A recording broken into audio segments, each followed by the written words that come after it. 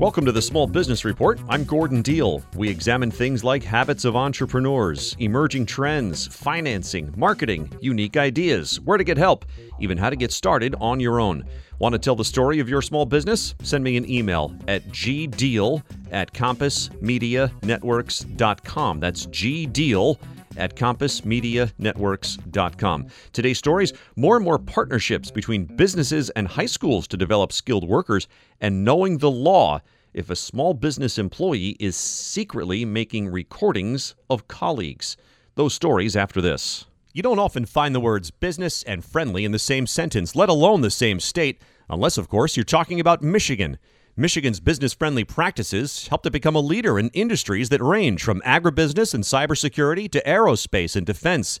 In fact, Michigan is ranked among the top 10 states for major new and expanded facilities, which makes Michigan more than business-friendly. It makes Michigan business-smart. To learn more, visit michiganbusiness.org, because helping business grow is pure Michigan. Direct ties between big companies and local high schools are multiplying. Is this something your small business should be watching? The renewed popularity of so-called career education programs marks a shift away from the idea that all students should get a liberal arts education. Wall Street Journal reporter Michelle Hackman says schools are once more deciding it is worth intervening in the lives of students who might not have the academic prowess or the financial footing to pursue bachelor's degrees, and instead equip them with skills for steady employment. Michelle, what's trending? So what's interesting is that the big trend we're seeing in education policy right now is policymakers really saying, enough about high-stakes testing, enough about teacher quality. What we really should be focusing on is making sure that we're teaching students so that they're equipped either to go to college or, in many cases, a lot of students wouldn't benefit from four-year college. They'd benefit more from, developing some kind of skill that they could take to a two-year college or even directly to a job. And so we're seeing a lot of programs really pop up to sort of cater to that specific skill development. Give some examples. Who's doing what, Michelle?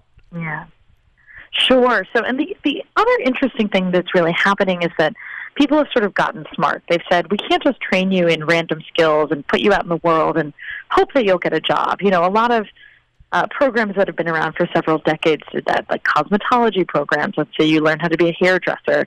But what these schools have really done, which is, a lot of people find very smart, is partner up with big-name companies. So I featured a program in Rhode Island that is closely connected to Electric Boat. That's the submarine manufacturer. There are other programs around the country connected to Tesla or to Volkswagen and companies sort of all across the spectrum. And those companies come in and they say, here's a curriculum, here are the skills that we would need to hire a worker. If you can train your students up to those skills, then we can take your students. And as you point out in the story, like partnering with high schools is great because it's they can train these kids for free, unlike if they had to employ them first, right, then train them. Right. So it's free on both ends, if you can imagine.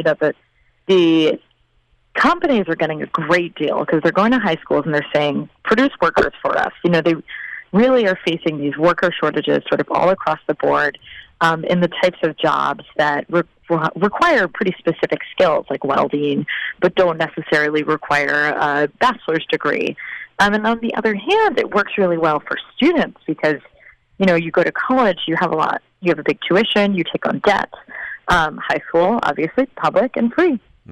I'm speaking with Wall Street Journal education policy reporter Michelle Hackman. She's written a piece entitled Vocational Training is Back as Firms Pair with High Schools to Groom Workers. I thought it was interesting, too, because I think part of the story is you just don't know as a high schooler what might interest you. And you feature a kid, I think, right, who basically said he had no idea he would like welding, and all of a sudden he saw that blue flame coming out of the torch, and he's like, I could do this, right? Basically.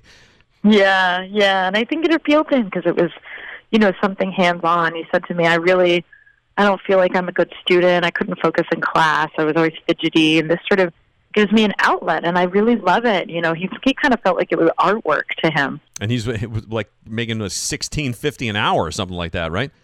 Yeah, with benefits. So how many kids, say, in a particular school might opt to be with a specific company's training? That's a really good question, and there aren't really great numbers on this phenomenon yet. We've seen nationally the number of students enrolling in some kind of vocational program increase by about 22% over the last decade. Now, that could mean students just doing some kind of concentration that takes up half of their day, or it could be something more intense, where they're really training for a job, they get an internship, that kind of thing. What happens, though, when the economy slows and there's not the desperate search for workers by companies that there is right now? Well, that's one of the many concerns with sort of moving to a model like this, and I think Electric Boat actually presents a very good example.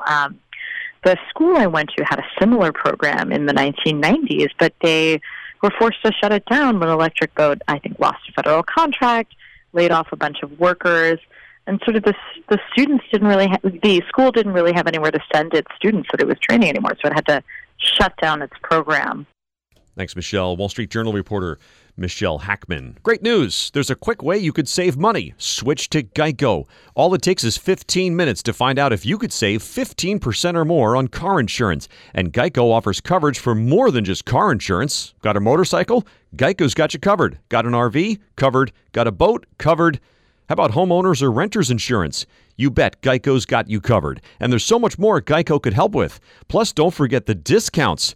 Go to geico.com today and see how much you could save. That's geico.com.